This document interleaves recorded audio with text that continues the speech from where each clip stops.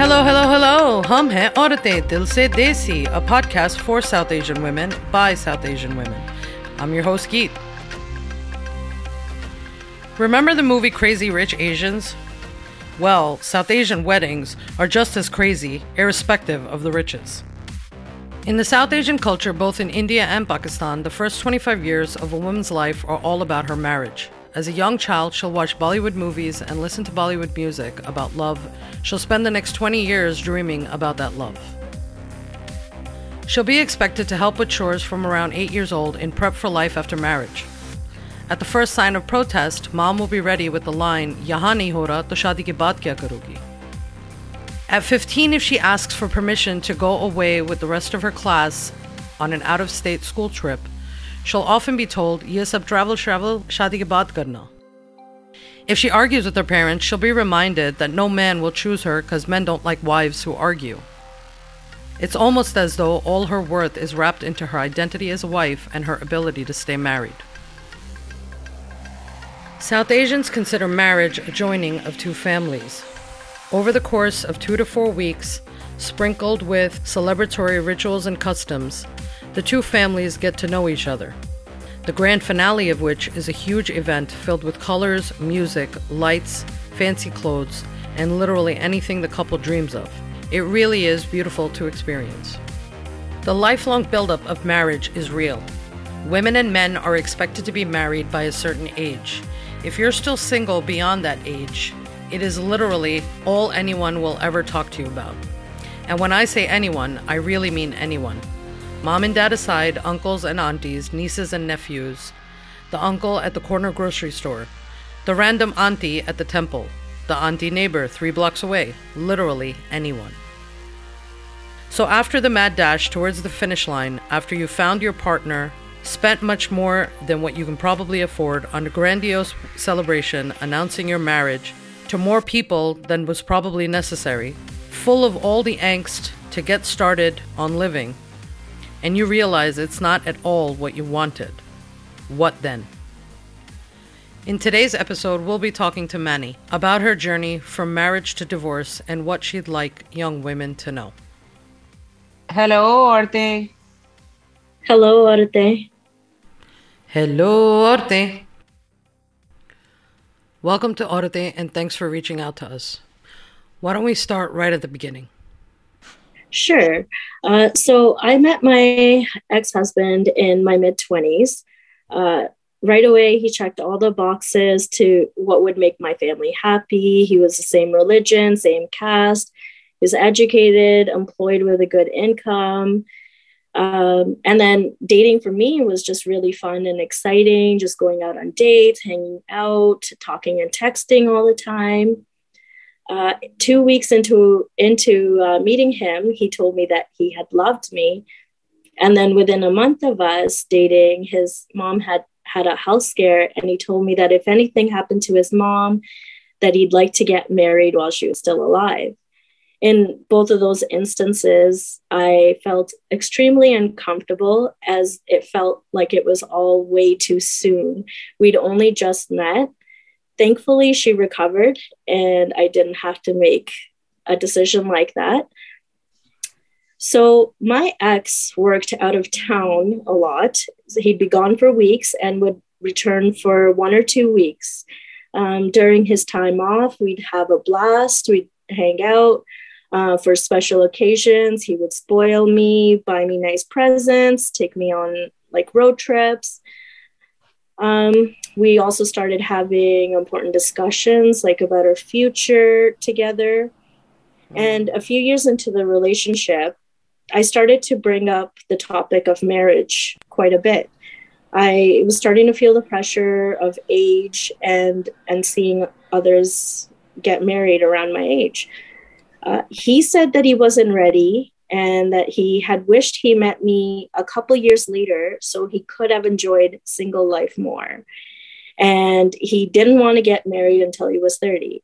So I tried to be really patient, but we'd end up just getting into arguments over it. I was really worried he was wasting my time. I'd never met his family, but I had told my parents about him, so that really concerned me. When his 30th was approaching, he said he wanted to wait a few more years. I decided to put my foot down and ended things with him. Getting married what felt really important to me at that time, and I wanted to get married by this magical age of 30. I just felt the pressure from my family to either marry him or to leave him and meet somebody else. I also placed a lot of internal pressures on myself. I just wanted to be a part of his daily world. I wanted to like go to family and friends events together.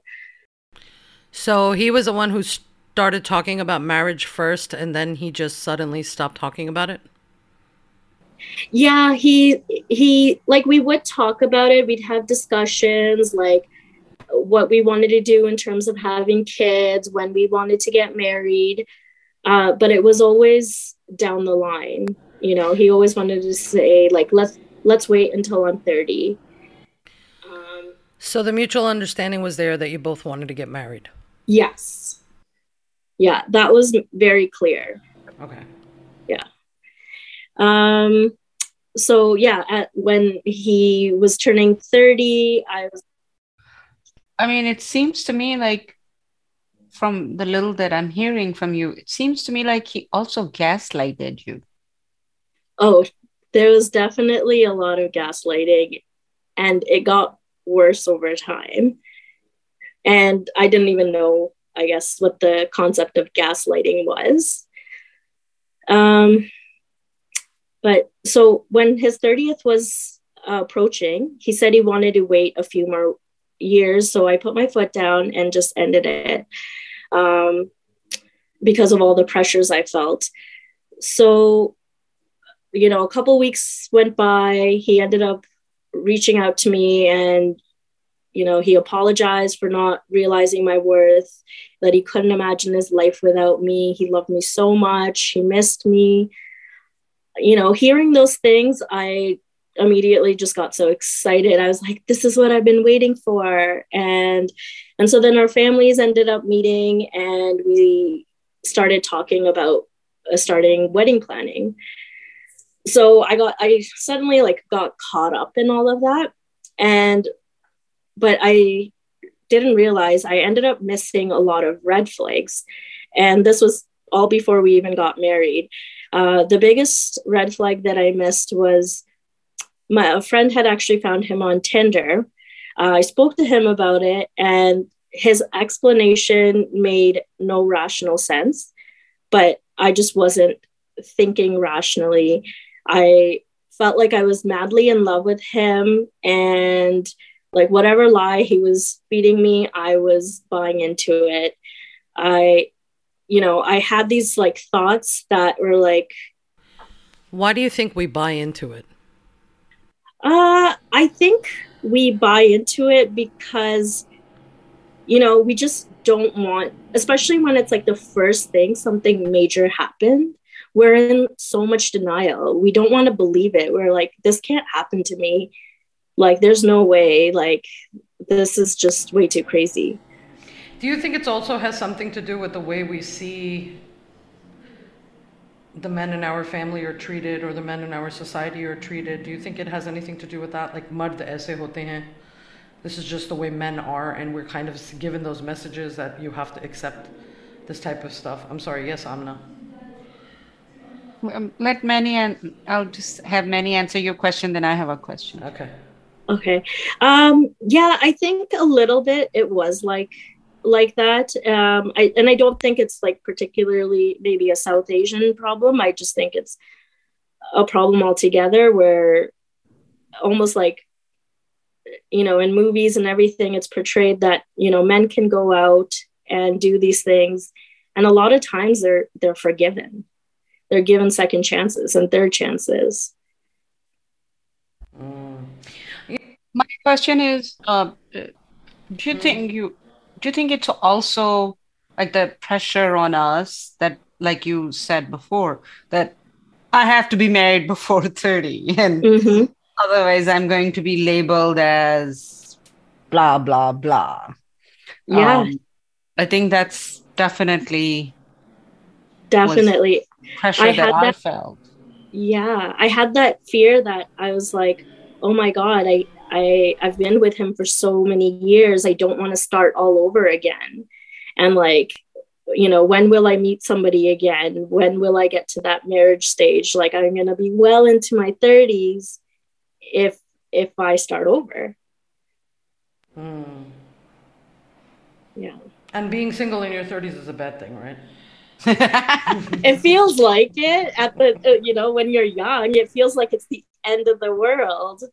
But really, no, I really don't think it is. I think my greater concerns are where these ideas, these ideations come to us from. Because whatever you're saying, part of it in one way or another, I can understand and relate to. And I'm sure, Amna, you're probably feeling the similar thing. It's long and gone now. I'm not under that pressure. But like when I hear you speak, when I heard your story, a certain part of my brain was knocking like, yeah, remember when you were like that? And it's like, why, what is it that we end up in that mindset, in that frame, that we're willing to accept less than? Why are our standards so low? Where does this thinking come from? I think it's very important, because it isn't until you reteach yourself that you are like, well, I deserve more. My value is higher. I am giving this much, therefore I deserve this much. These are like self-taught lessons, but what is it about the way that we're raised that teaches us lessons to make ourselves less?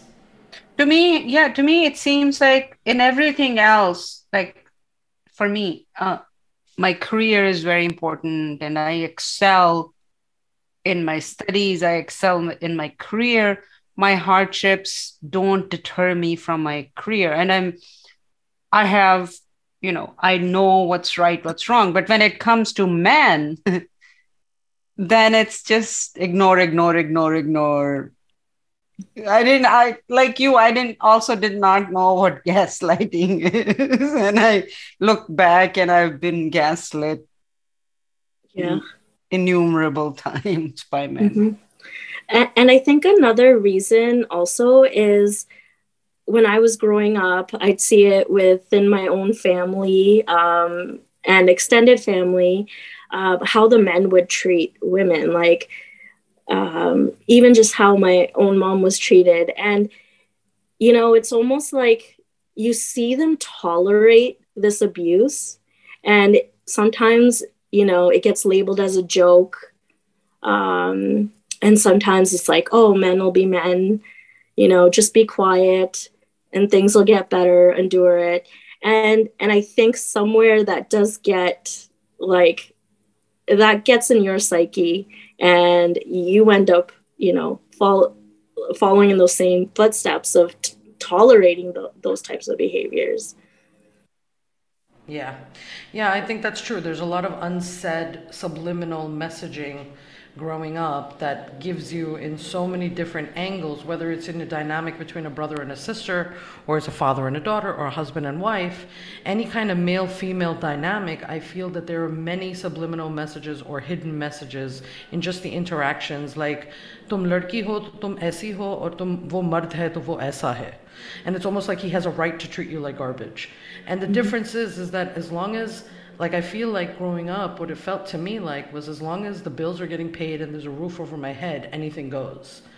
And we're not willing to accept that anymore. That's the difference, because now we're providing the roof over our heads and we're providing the food on the table. So why do we have to accept? If I'm meeting you halfway, why am I willing to deal with your garbage? And it's not just that you're bringing food to the table. I mean, I think women are just learning to value them, because there are a lot of housewives too that are like children raisers, and they're taking care of their kids and stuff. So they're full-time moms, and that's a full-time job. But I think that they're just valuing it and themselves at a higher level. Like, this is a full-time job, and you go to work from 9 to 5, and I have to be on call for 24 hours a day because I have children. So, I think we're just valuing things differently. We're realizing that we have a lot more self-worth than I feel like generations of women before us. But the sad part is that the torchbearers of patriarchy and misogyny many a times are women themselves in this subliminal messaging, right? Yeah. Yeah. And a point I wanted to add about stay-at-home moms, like in the South Asian culture, sometimes you might even have your in-laws with you. So there's another added layer of responsibility. Yeah. Yeah, you're taking care of you're doing elderly care, you're doing child care, you're doing home care, you're taking care of the husband that has to go to work every day. I mean, it's a really like a full-time job. So I wasn't trying to take away anything from stay-at-home moms. I have tons of respect for them. But point is that you just feel like you're bringing a lot more. I think the self-worth of a woman has been raised, and that's what's changing. But anyway, without taking away from your story, I'm sorry, Manny, please continue. Yeah. So about this Tinder thing, so I had these thoughts that I'm like, something just doesn't add up. But I just quieted my thoughts. I told myself like, hey, I think I'm overreacting.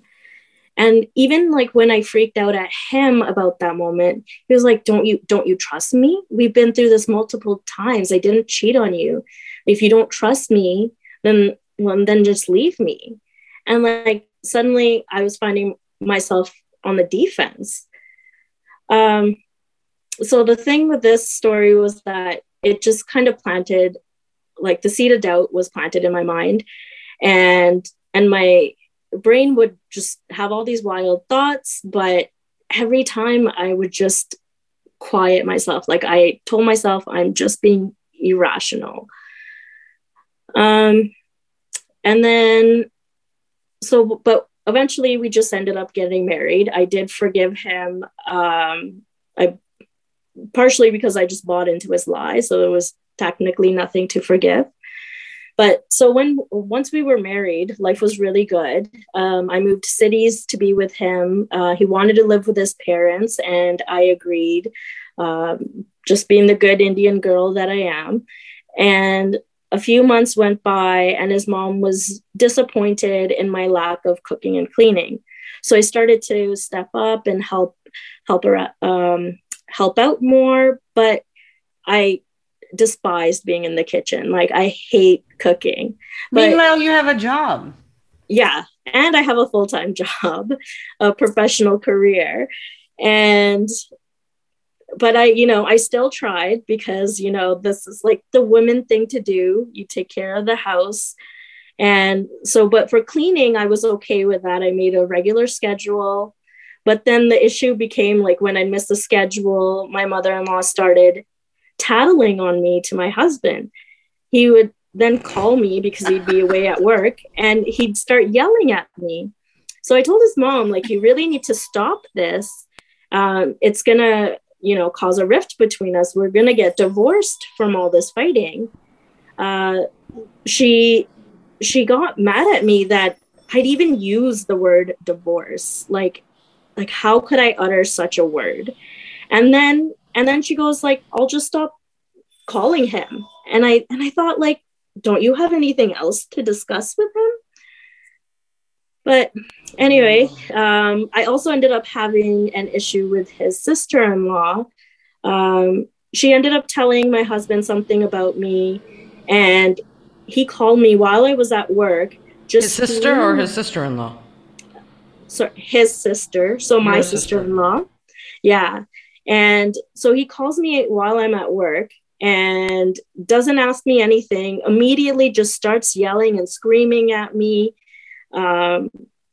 And like, I tried to explain my side of the story, and like nothing was good enough for him. I was just like bawling my eyes out at work, didn't care where I was. So after we ended that call, I was so angry. So I ended up texting his sister and told her like to not get involved in our matters.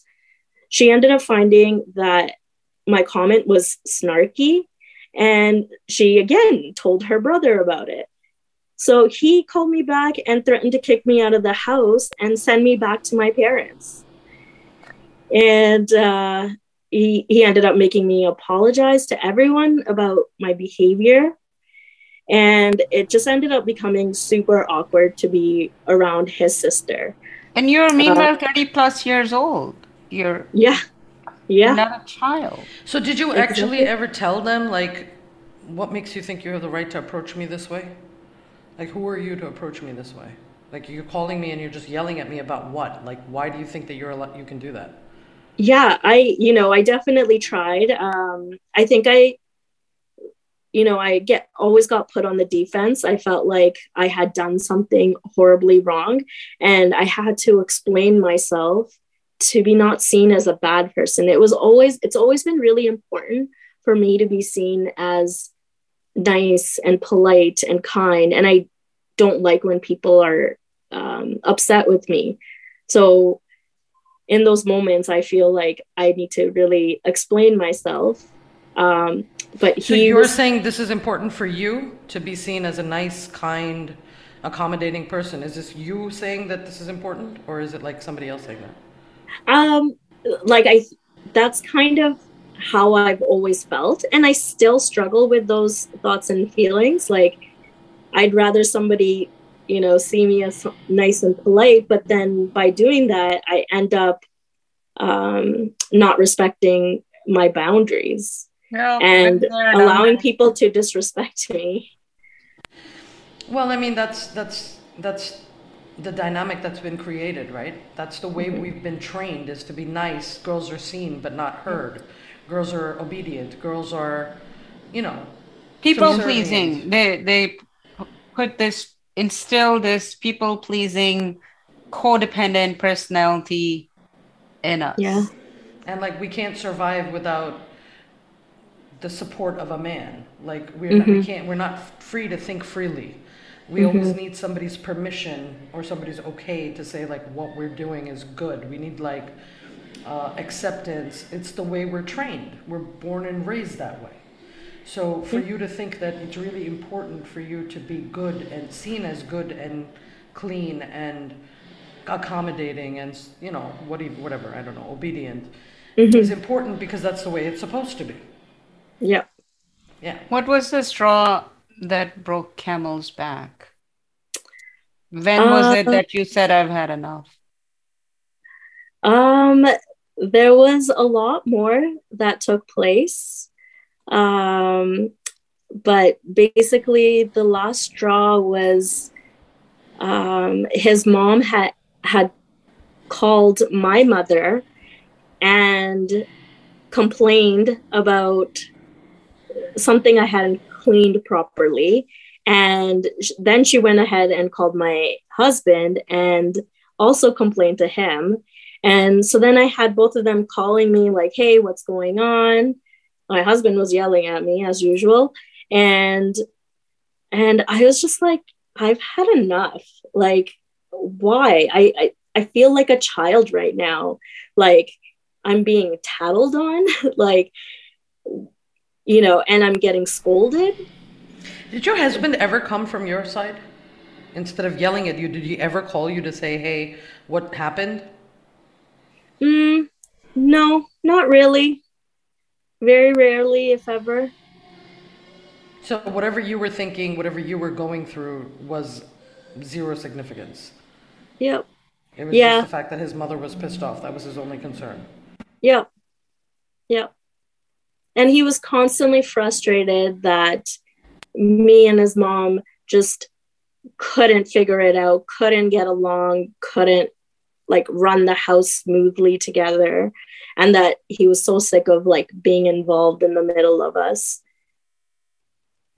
But when not really, realizing the fact that he's involving himself. Like, why is he answering the call? Yeah. Why is he calling you and saying, hey, mom, blah, blah, blah. I mean, hey, Manny, mom, blah, blah, blah. And you're a jerk and you're whatever. Like, why is he even doing that? Why doesn't he just not answer the phone or just tell her, mom, go deal with the shit yourself? Like, why are you calling me? Yeah. And I also told her myself, I was like, look, if you think I've done something wrong or you want me to do something, just come and tell me. Like, rather than, having it go through my husband, I respect you just as much and I'm willing to like listen and cooperate. But I don't like this, like, tattling on me and then me being yelled at. Business is just messed up. Is that something that happened continuously for the 3 years that you guys were together? I'd say it happened a lot in the first year. But then his mom had, like she said, she would just stop calling him. So while he was away at work, she wouldn't talk to him much. And that was the only way she could kind of keep keep from tattling on me, I guess. It's like the only thing that she has to talk to her son about is tattling about you. Like she can't ask him like, "Hey son, how are you doing? How's your day going? What's work like?" Yeah. This is so bizarre. So then she stopped talking to him and complaining about you, so then things were okay for a while. Yeah, and then that sister incident happened, and then so it was really awkward to be around her. But then my husband, told me that I had to call her and give her this like long formal apology. And he told me that, she's likely going to be a bitch about it. And I have to take it because I was in the wrong. And so, I didn't want to, but I called her up anyway because this was important to him. And, sure enough, she yelled at me, and I think it just runs in the family. She ended up dragging my mom into it and saying like, "Oh, you and your mom are colluding. You guys are trying to like get me like kicked out of this family." And the funny thing about the whole thing was that I actually never told my mom anything about my marriage life. My in-laws always told me that, you have to keep quiet. Whatever stays in the house needs to stay in the house. Your parents, you're going to cause them to worry so much. And I didn't want my parents to worry. They were so far away. It wasn't like a driving distance thing. So I didn't want them to worry about me sitting so far away. So I never told them anything. But even after I had apologized to her, she still wasn't nice to me. She didn't want me coming to her house. She texted mean things about me to my husband, and then he'd go ahead and tell me about them. I don't know what the purpose of that was. I wish he would have just kept it to myself. And the most messed up part was I was like, fine, I won't go to your house. But my in-laws would force me to go to her house. So, knowing that she doesn't want you there. Yeah. Yeah, they were well aware. They just wanted the whole family unit to be together to like celebrate birthdays and anniversaries. And it wouldn't be complete without me. Such a bizarre I have a dynamic. question. Did you grow up like that? Like in your family, you were never given a choice? Like even if you didn't like certain relatives, you had to go see them? I think so. I think so. Yeah. I remember my dad was quite strict. So if he wanted something, like it was going to happen. Yeah.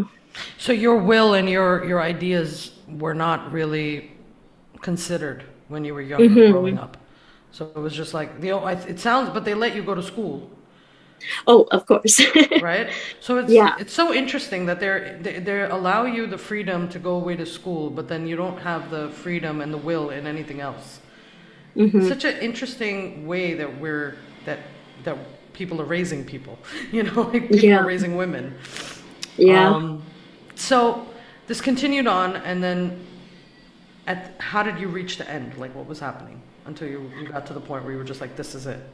Yeah. So, it didn't get bad until I think it was maybe our second year into our marriage. A friend called me up and she's like, there's something I need to tell you. You might not want to hear it, but I feel like I really need to tell you. And like, my heart just sank. Like I knew whatever she was going to tell me was going to be something about my husband. She told me that she found him on Tinder and Bumble. So I confronted him about it, and I don't know how he did it, but he would just come up with like these most elaborate creative lies on the spot. So different story than what he told you the first time. Yeah. He would make up these stupid stories. Yeah. And I was shocked that like, where does he come up with this stuff? And you believed him again?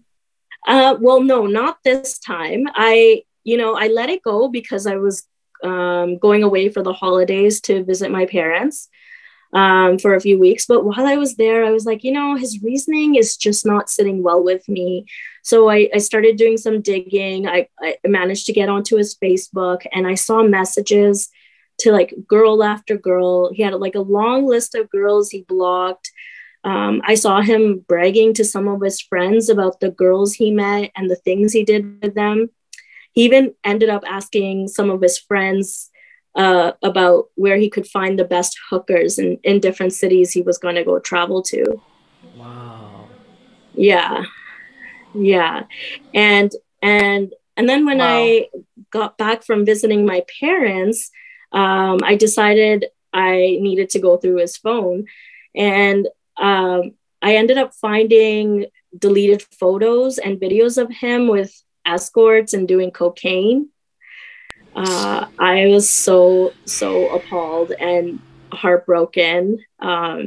So I confronted him, and he immediately started pacing. I knew he was like frantically trying to come up with a really good story. But he was, caught red-handed. Like, I had solid proof. So he ended up coming back and saying, oh, it was only 3 women.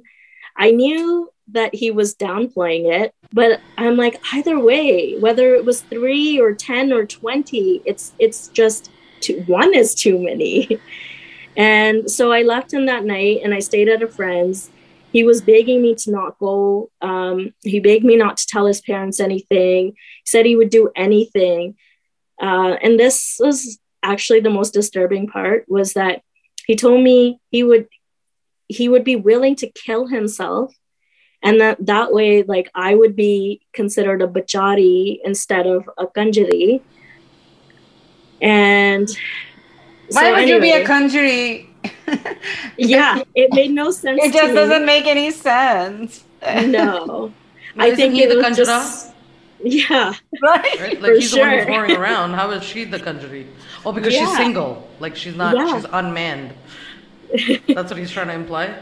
Right. Exactly. I think that's what he was getting. Mansplaining. Yeah. Gaslighting and mansplaining at the same time. Yeah. Yeah. I ended up like coming back home the next day, but I needed time to think and process. Like, I really felt hurt. I felt alone and confused, but I didn't want to tell anyone, because at the same time I was feeling ashamed and embarrassed. Yeah. And like, whenever I bring up the topic of leaving him, I was like, I don't think I could do this.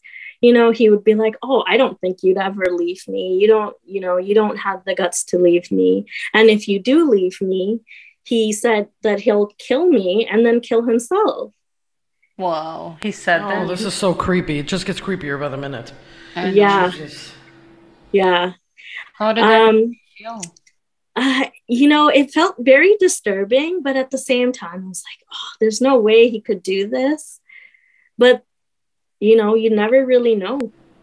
Like, it's not written on anybody's forehead that he's going to go and kill his wife sometime soon. Yeah. Yeah.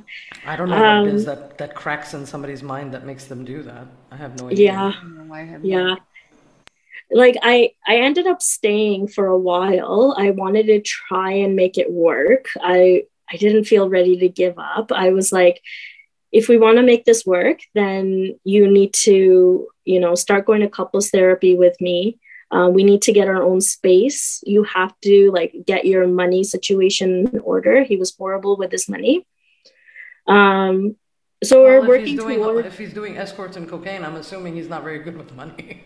Yep. Yeah. Those are pretty expensive habits. Yeah. Uh-huh. Wow.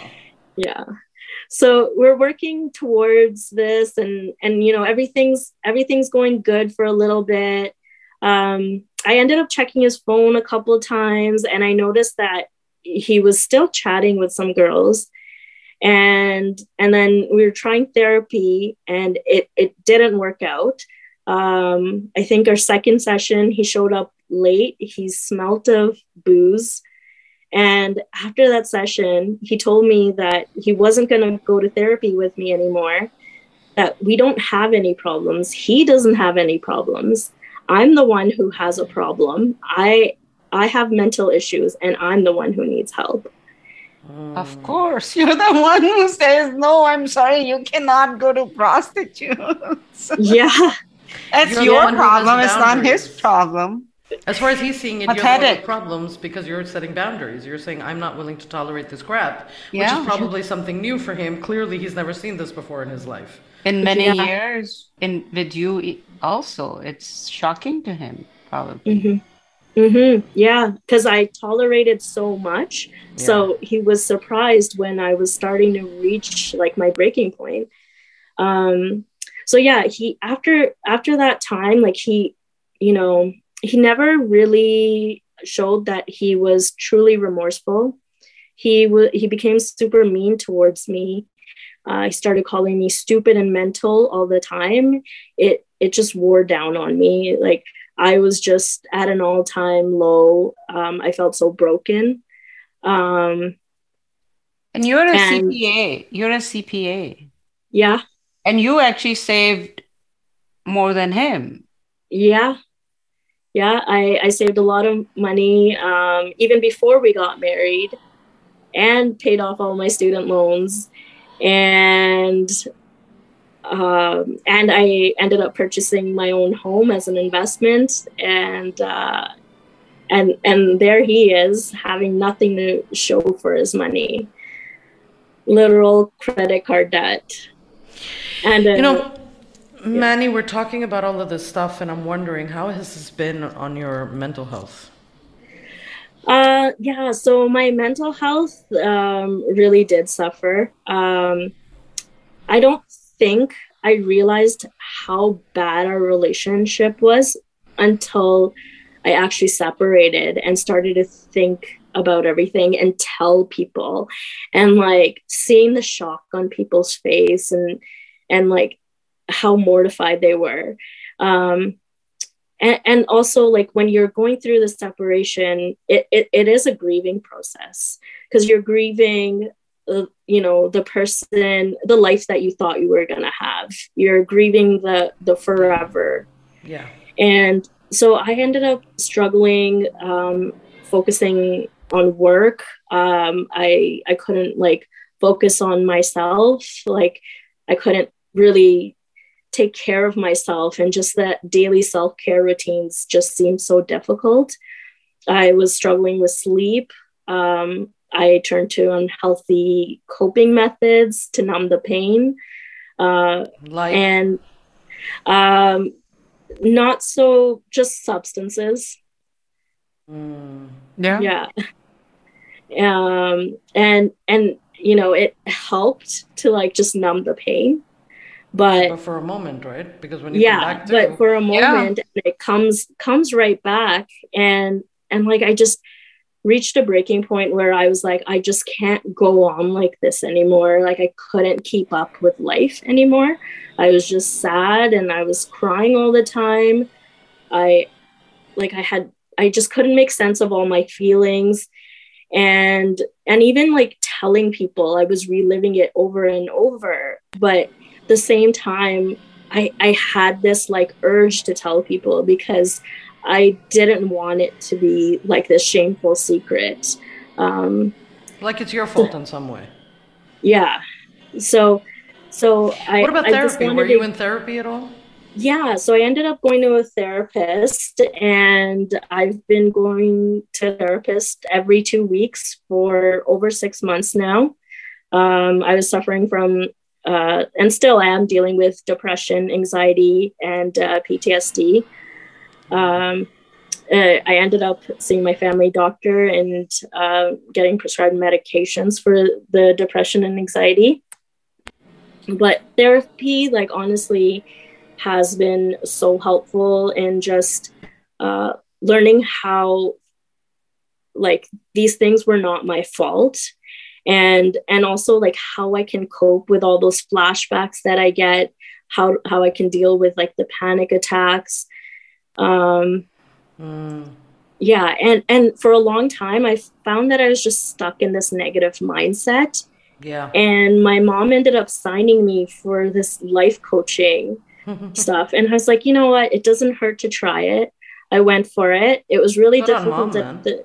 Yeah, it's really difficult at the beginning, but the focus of the coaching was on gratitude. So it's really helped me in shifting my mindset. So I live in the present and try to be more positive and grateful for everything. I'm grateful that I've gotten out of this relationship, and I try to like hang out with friends and family because I don't really like being alone. I'm like getting back into my hobbies and finding joy in that. Yay on you for finally taking the step to leave, for recognizing that you couldn't, I don't even want to say boundary, just setting limits for yourself, you know, and saying, this is it. I'm not going to let myself drop anymore, number one. Yeah. Number two, props to you for seeking out therapy, because a lot of South Asian women don't. I think that's changing in your generation. But and again, therapy also is changing in in recent times. But all of that aside, I think it's a very useful tool that's made to make our lives easier. So good on you for doing both of those things. Because Absolutely. And, you know, I learned in therapy that there's a difference between selfishness and self-preservation. And what we do is we always think we don't set boundaries because we don't want to be selfish. But we have to do self-preservation. And as you realize, and I realize, and Geet realized in our life, that if we are not preserving ourselves, if we are not who we are, we're useless to everyone else, including ourselves. Because it's very important to be true to who you are. Yeah. And you know, another thing that works for me, has always worked for me, and the trend I realized much later in life, I didn't realize that this is the kind of person I am, but I actually, whenever something really shit happens, where I'm down in the dumps and I feel like garbage, and I'm suffering from depression and I can't barely get myself out of bed, I challenge myself to do something that I think is impossible. I always do this when I'm starting to feel disconnected from life, when I'm feeling like I'm looking at almost like imposter syndrome. Amna says all the time, like, this is my life, but this is not my life type thing. When I start to feel like I'm here, but I'm not really here, is when I go and I challenge myself. Like when I got divorced, I went away to med school.